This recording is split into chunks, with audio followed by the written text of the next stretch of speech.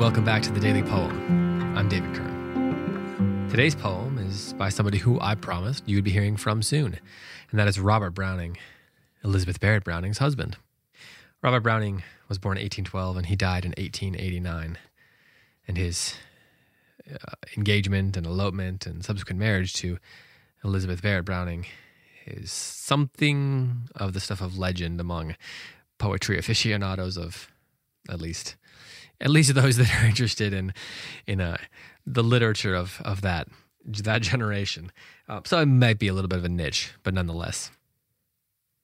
Robert Browning is probably deserving of greater reputation than he has right now. Many scholars believe that he was the precursor to James Joyce and T.S. Eliot. But I think he also was the precursor to the likes of Wendell Berry and William Carlos Williams and Robert Frost.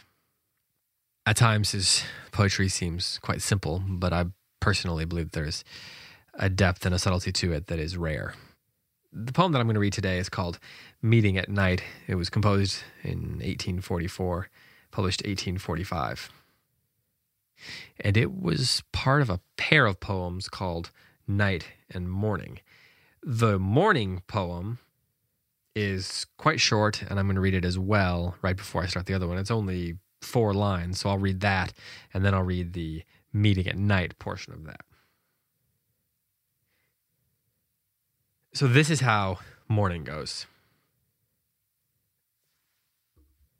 Round the cape of a sudden came the sea, and the sun looked over the mountain's rim, and straight was a path of gold for him, and the need of a world of men for me.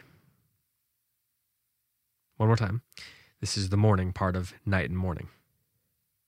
Round the cape of a sudden came the sea, and the sun looked over the mountain's rim, and straight was a path of gold for him, and the need of a world of men for me.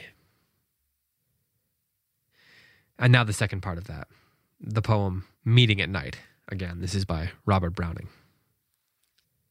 The gray sea and the long black land, and the yellow half-moon large and low, and the startled little waves that leap in fiery ringlets from their sleep as I gain the cove with pushing prow and quench its speed in the slushy sand.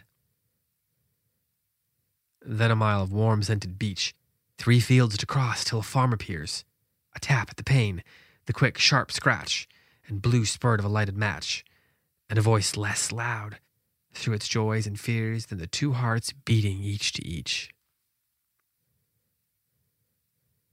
This is one of my favorite poems, so I would anyway, but I'm going to read it again.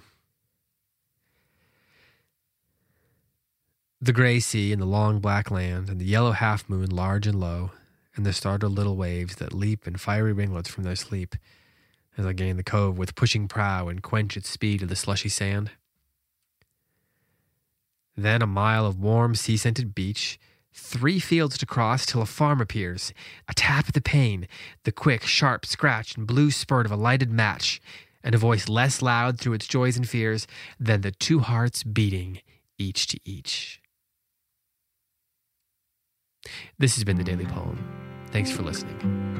I'll be back tomorrow with another one.